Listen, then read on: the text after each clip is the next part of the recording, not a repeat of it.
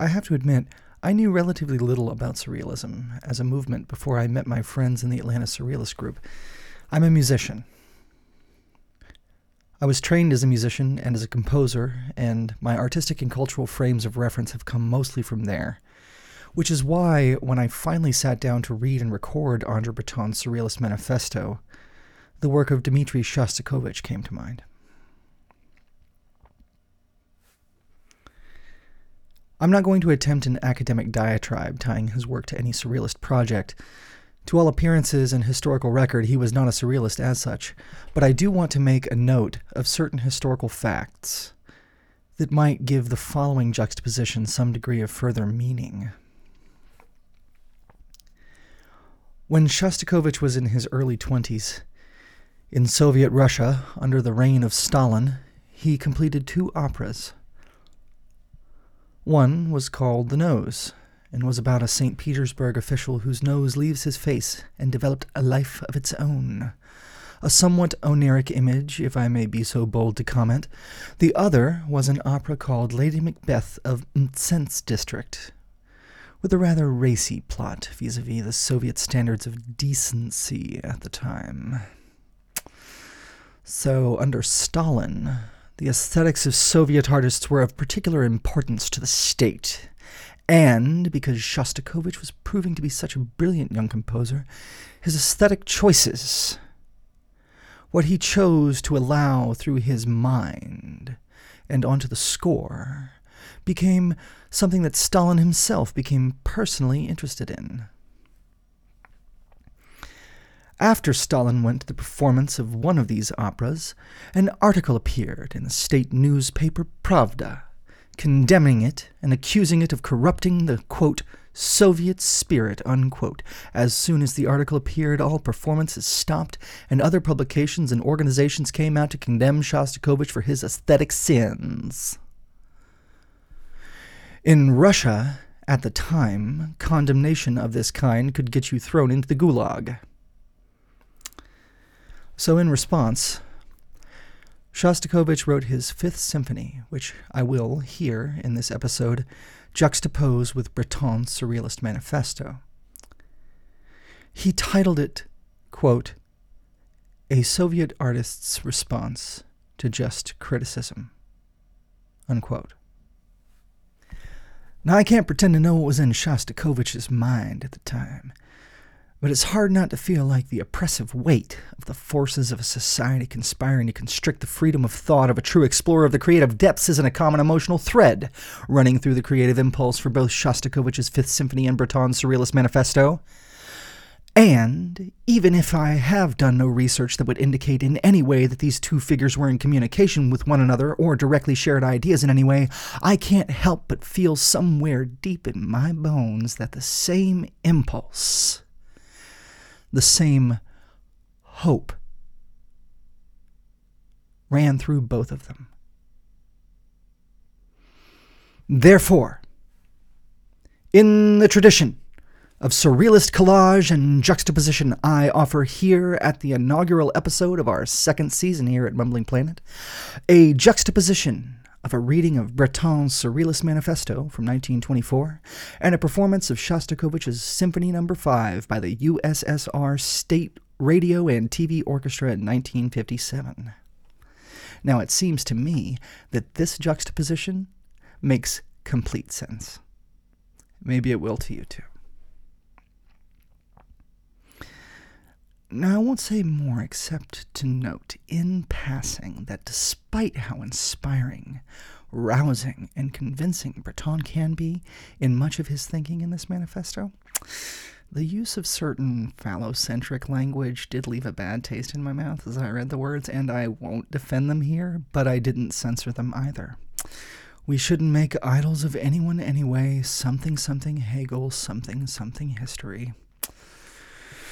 In any case, buckle in for the ride as the clickety-clack of the roller coaster pulls to the top where the drop is, and we fall into some of the fundamental and foundational concerns of the Surrealist movement. Whipping and feeling the wind in our face and feeling the truth of the beating of our hearts as they throb with a spirit of freedom of thought. A spirit that haunts the mountains, roller coasters, caves, and backyards of Mumbling Planet.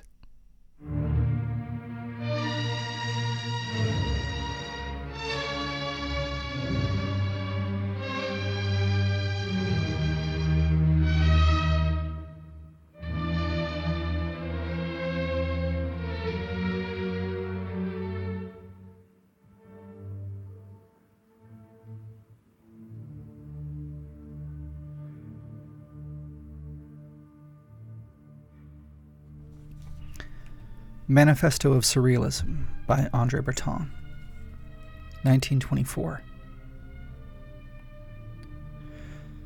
So strong is the belief in life, in what is most fragile in life, real life, I mean, that in the end this belief is lost. Man, that inveterate dreamer, daily more discontent with his destiny, has trouble assessing the objects he's been led to use. Objects that his nonchalance has brought his way, or that he has earned through his own efforts, almost always through his own efforts, for he has agreed to work. At least he knows he's not refused to try his luck, or what he calls his luck.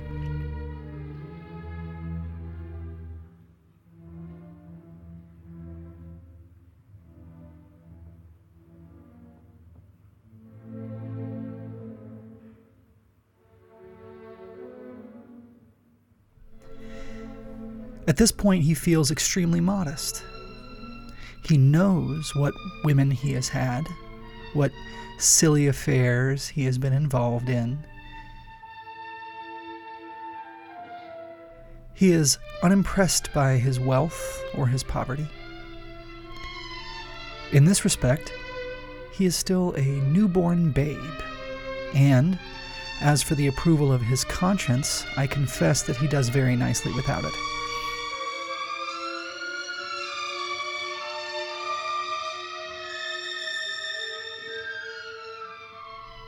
If he still retains a certain lucidity, all he can do is turn back toward his childhood, which, however his guides and mentors may have botched it, still strikes him as somehow charming.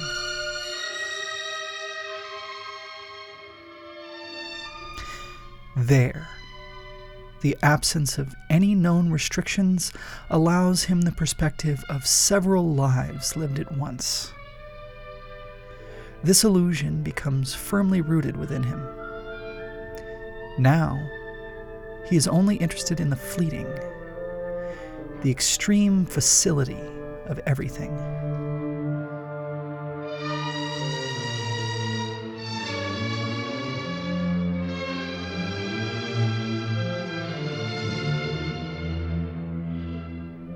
Children set off each day without a worry in the world. Everything is near at hand.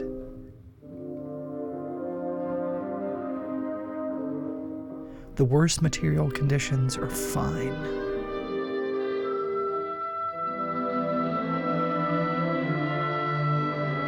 The woods are white or black. One will never sleep.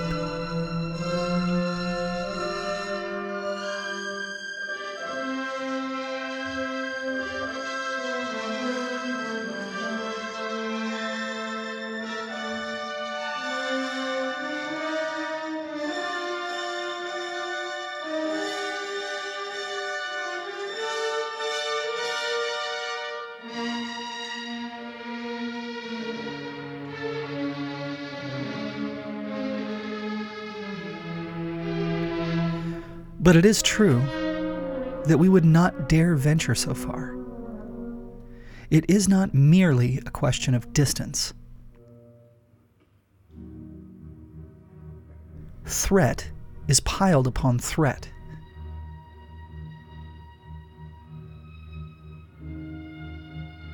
One yields, abandons a portion of the terrain to be conquered.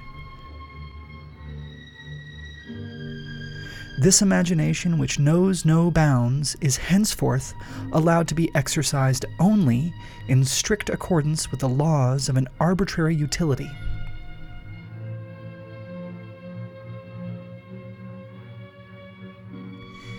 It is incapable of assuming this inferior role for very long, and in the vicinity of the 20th year generally prefers to abandon man to his lusterless fate.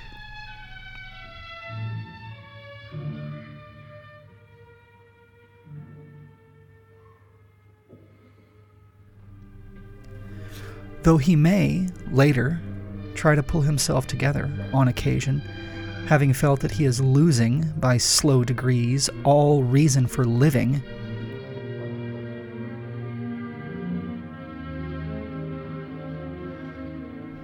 incapable as he's become of being able to rise to some exceptional situations such as love,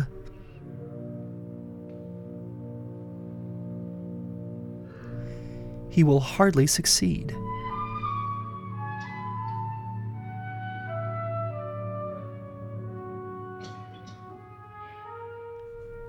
This is because he henceforth belongs, body and soul, to an imperative practical necessity, which demands his constant attention.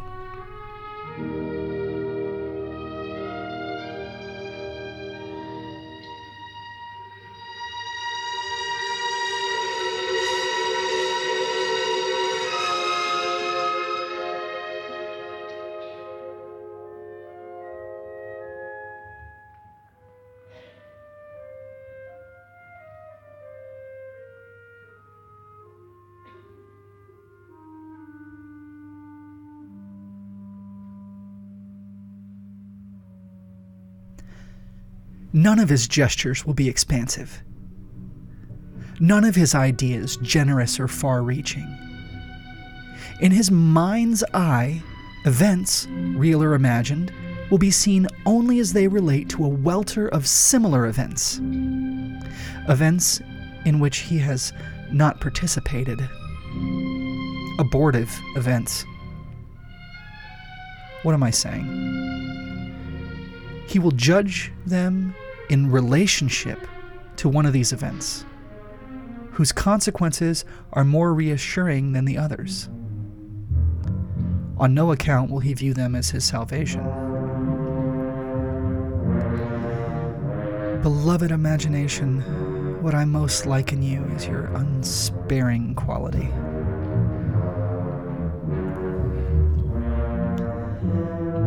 There remains madness. The madness that one locks up, as it has aptly been described, that madness or another. We all know, in fact, that the insane owe their incarceration to a tiny number of legally reprehensible acts, and that, were it not for these acts, their freedom, or what we see as their freedom, would not be threatened. I am willing to admit that they are, to some degree, victims of their imagination, in that it induces them not to pay attention to certain rules, outside of which the species feels threatened, which we are all supposed to know and respect. But their profound indifference to the way in which we judge them, and even to the various punishments meted out to them, allows us to suppose that they derive a great deal of comfort and consolation from their imagination, that they enjoy their madness sufficiently to endure the thought that its validity does not extend beyond themselves. And indeed, hallucinations, illusions, etc., are not a source of trifling pleasure.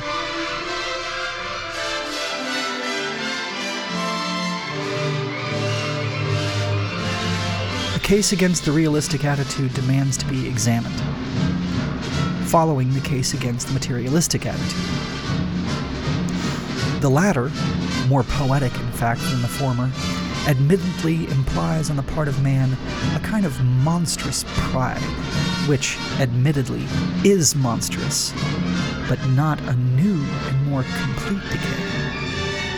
It should, above all, be viewed as a welcome reaction against certain ridiculous tendencies of spiritualism. finally, it is not incompatible with a certain nobility of thought.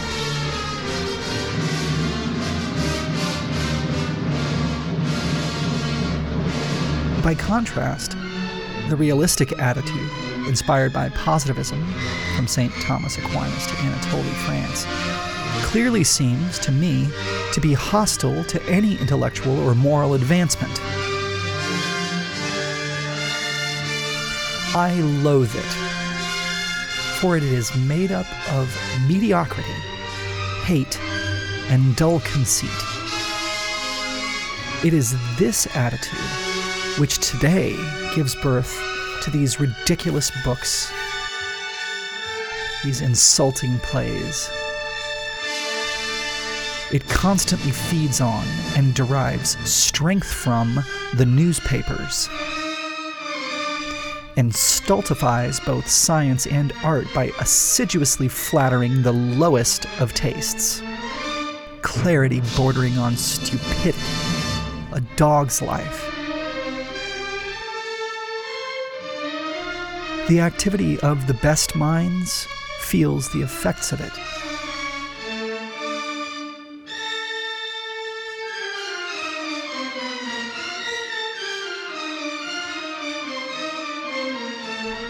The law of the lowest common denominator finally prevails upon them, as it does upon the others.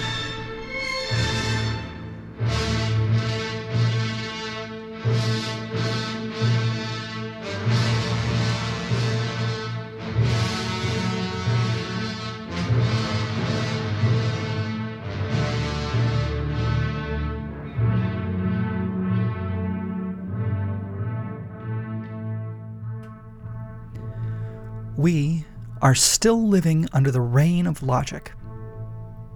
This, of course, is what I have been driving at.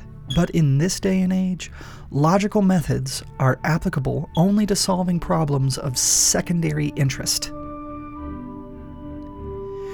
The absolute rationalism that is still in vogue allows us to consider only facts relating directly to our experience. Logical ends, on the contrary, escape us. It is pointless to add that experience itself has found itself increasingly circumscribed. It paces back and forth in a cage from which it is more and more difficult to make it emerge. It too leans for support on what is most immediately expedient, and it is protected by the sentinels of common sense. Under the pretense of civilization and progress, we have managed to banish from the mind everything that may, rightly or wrongly, be termed superstitious or fancy. Forbidden is any kind of search for truth which is not in conformance with accepted practices. It was, apparently, by pure chance that a part of our mental world, which we pretended not to be concerned with any longer, and in my opinion by far the most important part, has been brought back to light. For this we must give thanks to the discoveries of Sigmund Freud. On the basis of these discoveries, a current of opinion is finally forming by means of which the human explorer will be able to carry his investigation much further. Authorized, as he will henceforth be, not to confine himself solely to the most summary realities. The imagination is, perhaps, on the point of reasserting itself, of reclaiming its rights. If the depths of our mind contain within it strange forces capable of augmenting those on the surface, or of waging a victorious battle against them, there is every reason to seize them. First, to seize them, then, if need be, to submit them to the control of our reason.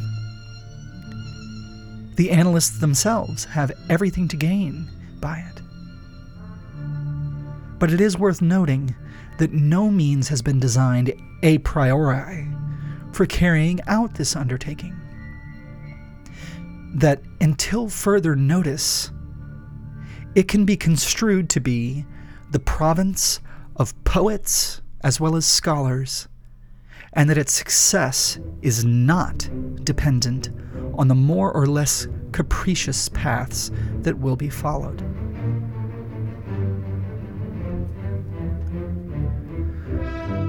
Freud very rightly brought his critical faculties to bear on the dream.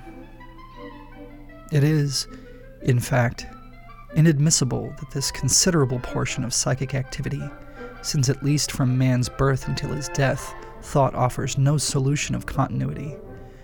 The sum of the moments of the dream, from the point of view of time, and taking into consideration only the time of pure dreaming, that is, the dreams of sleep, is not inferior to the sum of the moments of reality.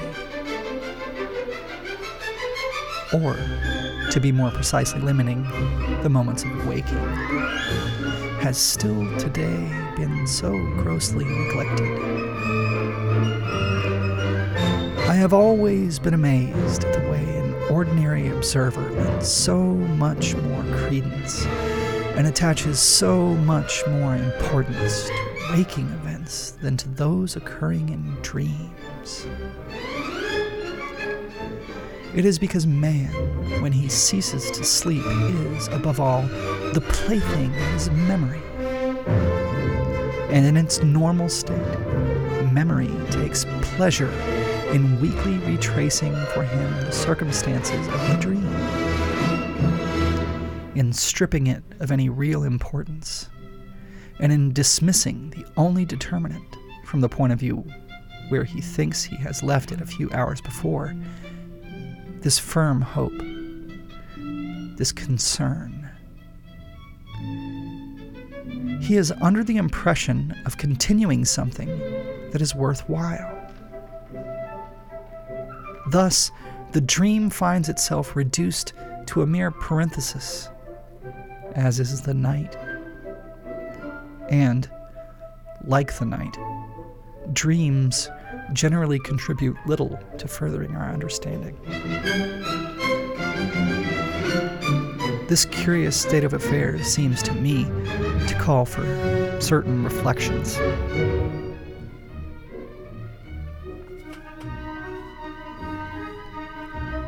One, within the limits where they operate, or are thought to operate, dreams give every evidence of being continuous and show signs of organization.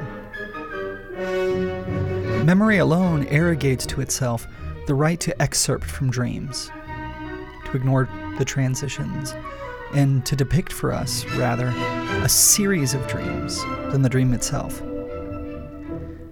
By the same token, at any given moment, we have only a distinct notion of realities,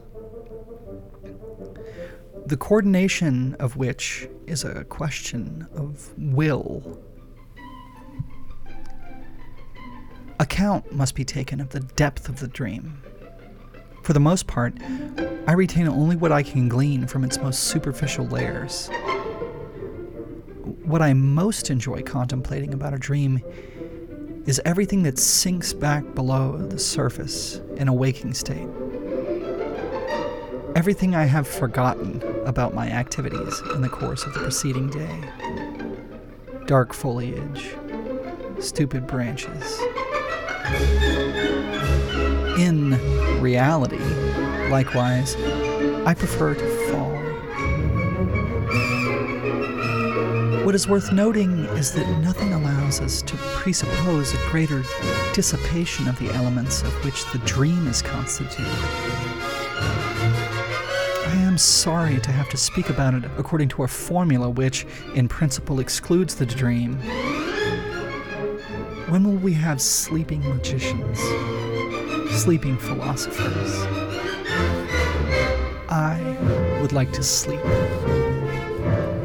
in order to surrender myself to the dreamers, the way I surrender myself to those who read me eyes wide open, in order to stop imposing in this realm the conscious rhythm of my thought.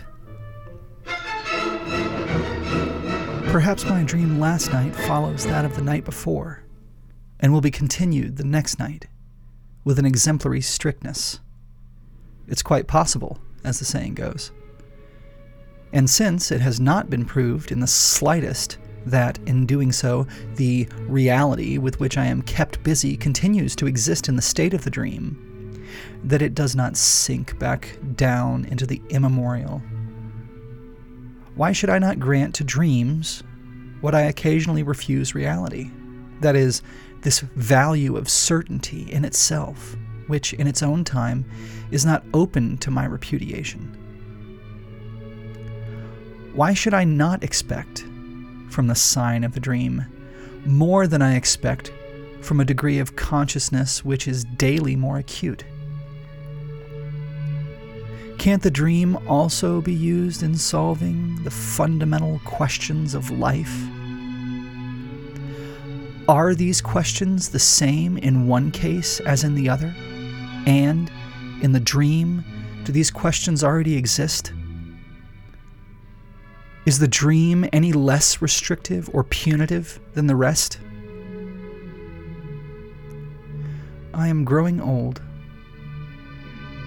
and more than that reality to which I believe I subject myself, it is perhaps the dream, the difference with which I treat the dream, which makes me grow old.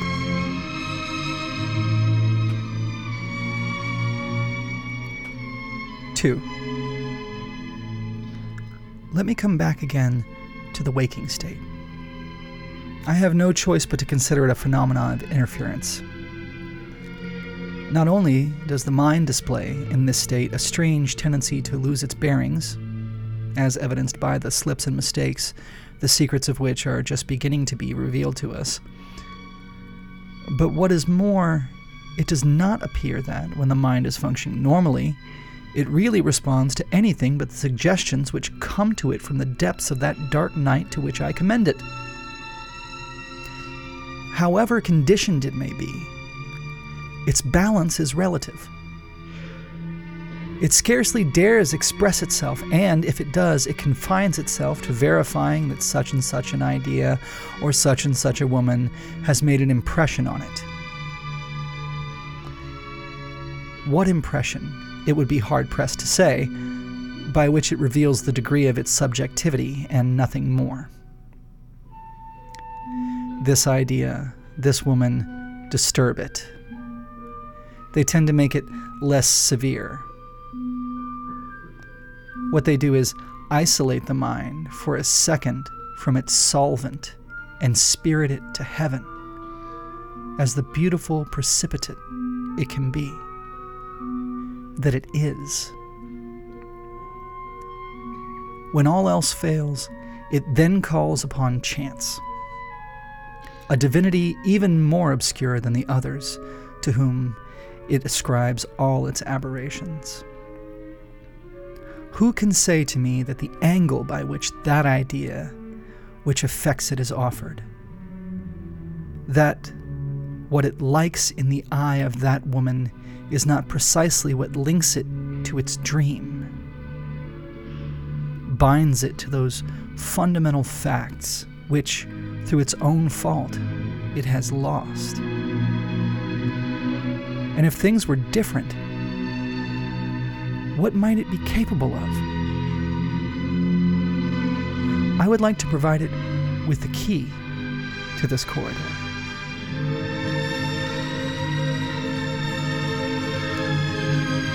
Three. The mind of the man who dreams is fully satisfied by what happens to him. The agonizing question of possibility is no longer pertinent. Kill. Fly faster. Love to your heart's content. And, if you should die, are you not certain of reawakening among the dead? Let yourself be carried along. Events will not tolerate your interference. You are nameless. The ease of everything is priceless. What reason? I ask. A reason so much vaster than the other makes dream seem so natural and allows me to welcome unreservedly a welter of episodes so strange that they could confound me now as I write. And yet I believe my eyes, my ears. This great day has arrived. This beast has spoken. If man's awakening is harder, if it breaks the spell too abruptly, it is because he has been led to make for himself too impoverished a notion of atonement. 4.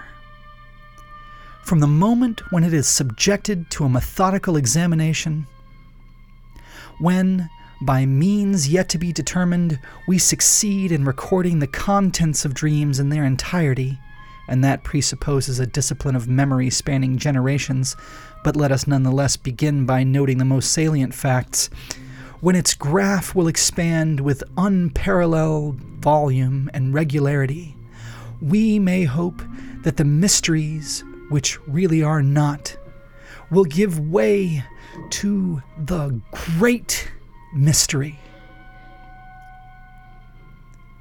I believe in the future resolution of these two states, dream and reality, which are seemingly so contradictory, into a kind of absolute reality, a surreality, if one may so speak.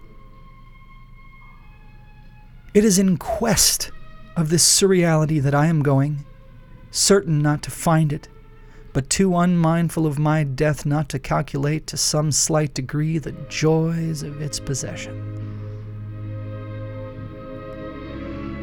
A story is told according to which Saint Paul Roux, in times gone by, used to have a notice posted on the door of his manor house in Camaret every evening before he went to sleep, which read, "The poet is working." A great deal more could be said, but in passing, I merely wanted to touch upon the subject which, in itself, would require a very long and much more detailed discussion. I shall come back to it. At this juncture, my intention was merely to mark a point by noting the hate of the marvelous which rages in certain men. This absurdity beneath which they try to bury it. Let us not mince words. The marvelous is always beautiful. Anything marvelous is beautiful. In fact, only the marvelous is beautiful.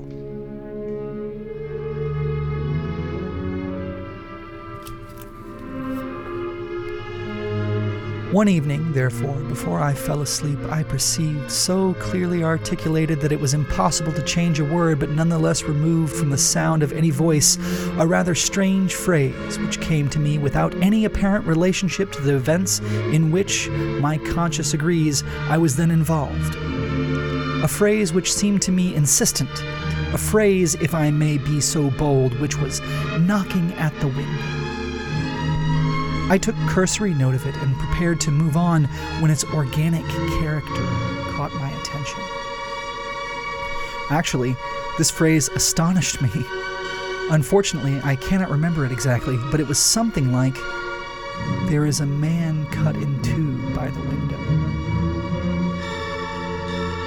But there could be no question of ambiguity, accompanied as it was by the faint visual image. Were I a painter, this visual depiction would doubtless have become more important for me than the other. It was most certainly my previous predispositions which decided the matter. Since that day, I have had occasion to concentrate my attention voluntarily on similar apparitions, and I know they are fully as clear as auditory phenomena. With a pencil and a white sheet of paper to hand, I could easily retrace their outlines. Here again, it is not a matter of drawing, but simply tracing. I could thus depict a tree, a wave, a musical instrument, all manner of things which I am presently incapable of providing even the roughest sketch. I would plunge into it, convinced that I would find my way again in a maze of lines which at first would seem to be going nowhere. And upon opening my eyes, I would get the very strong impression of something never seen.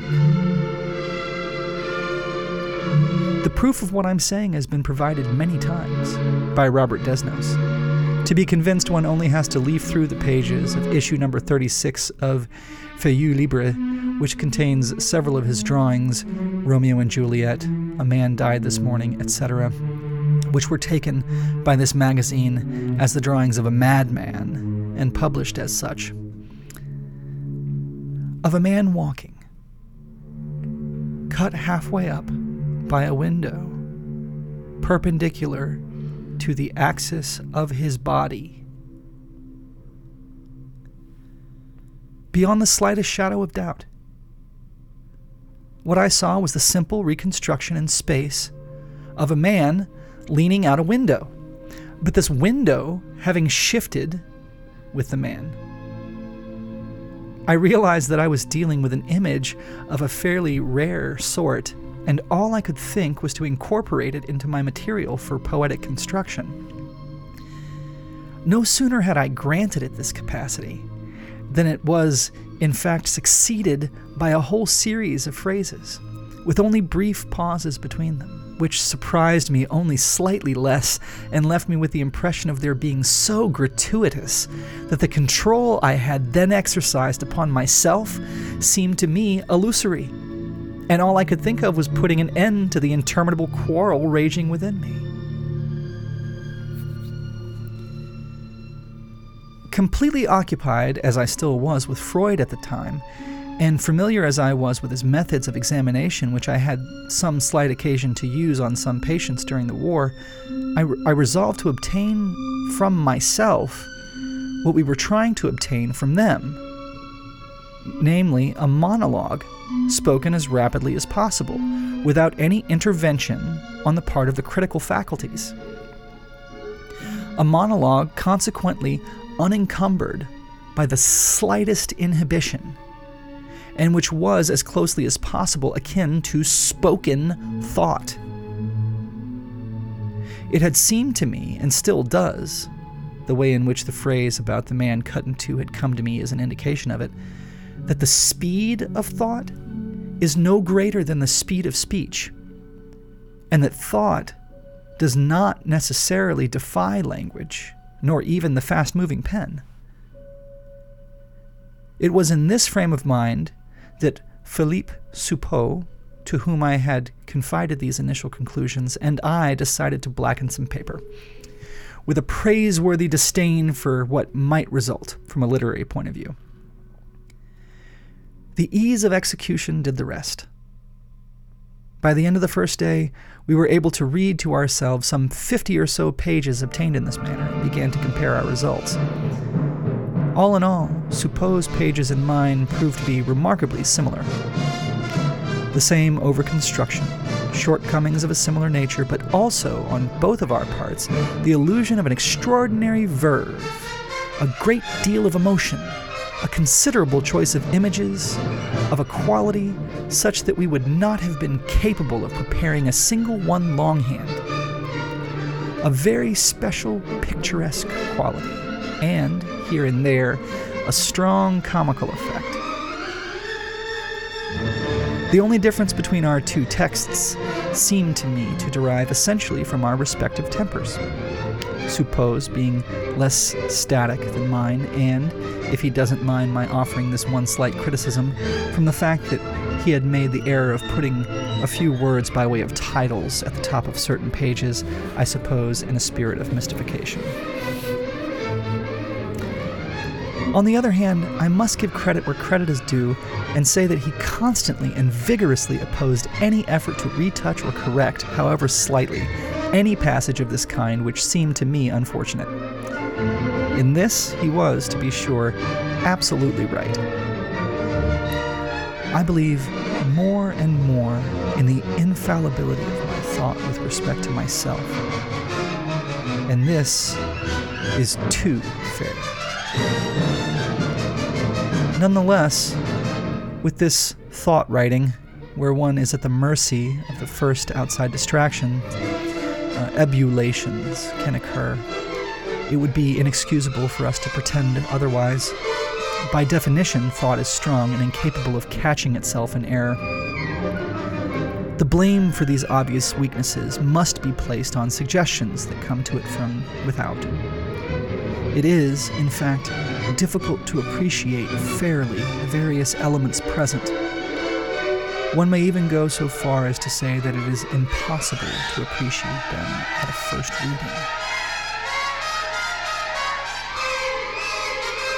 To you, who write, these elements are, on the surface, as strange to you as they are to anyone else. And naturally, you are very wary of them. Poetically speaking, what strikes you about them, above all, is their extreme degree of immediate absurdity.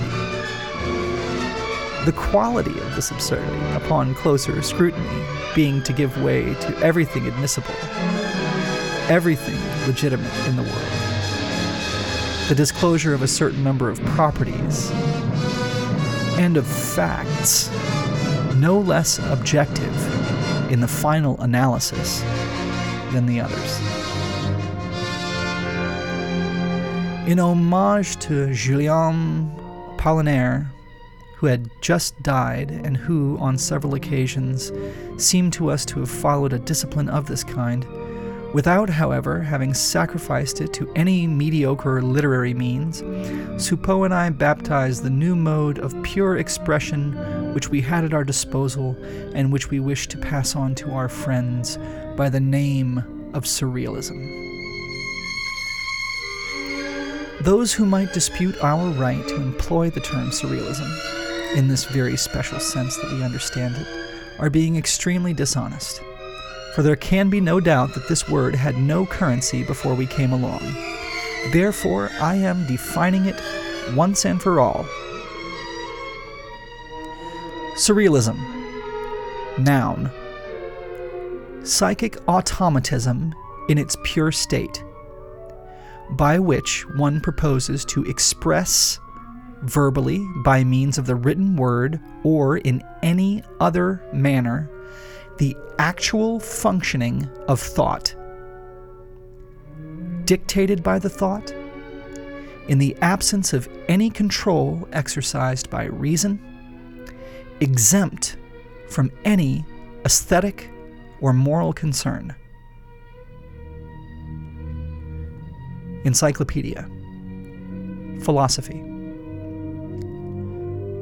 Surrealism is based on the belief in the superior reality of certain forms of previously neglected associations, in the omnipotence of the dream, in the disinterested play of thought.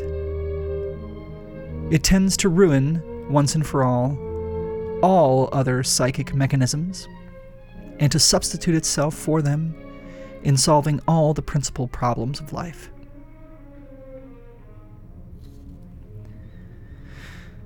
The mind which plunges into surrealism relives with glowing excitement the best part of its childhood.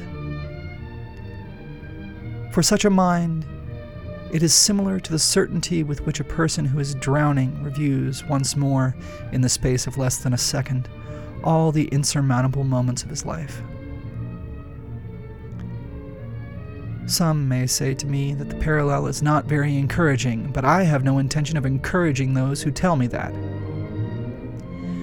From childhood memories and from a few others, there emanates a sentiment of being unintegrated, and then later of having gone astray, which I hold to be the most fertile that exists. It is perhaps childhood that comes closest to one's real life. Childhood, beyond which man has at his disposal, aside from his laissez-passer, only a few complimentary tickets. Childhood, where everything nevertheless conspires to bring about the effective, risk-free possession of oneself. Thanks to surrealism, it seems that opportunity knocks a second time. It is as though we were still running toward our salvation, or our perdition. In the shadow, we again see a precious terror. Thank God, it's still only purgatory. With a shudder, we cross what the occultists call dangerous territory. In my wake, I raise up monsters that are lying in wait. They are not yet too ill-disposed toward me, and I am not lost, since I fear them.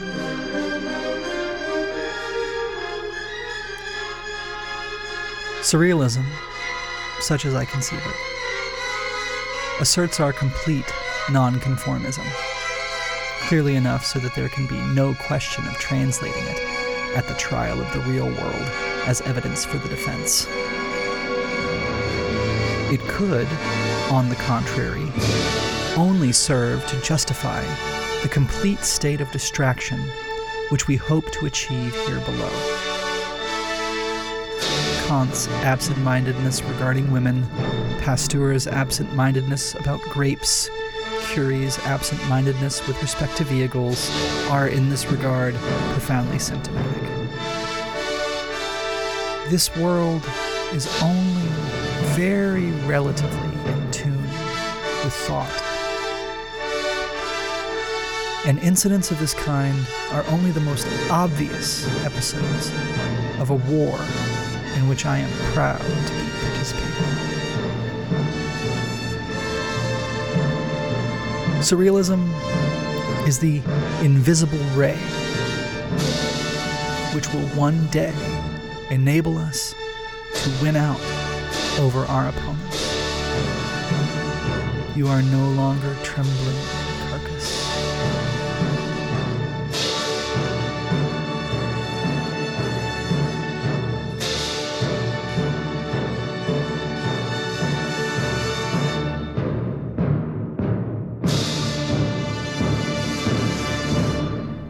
This summer, the roses are blue. The wood is of glass. The earth, draped in its verdant cloak, makes as little impression upon me as a ghost. It is living and ceasing to live, which are imaginary solutions. Existence is elsewhere.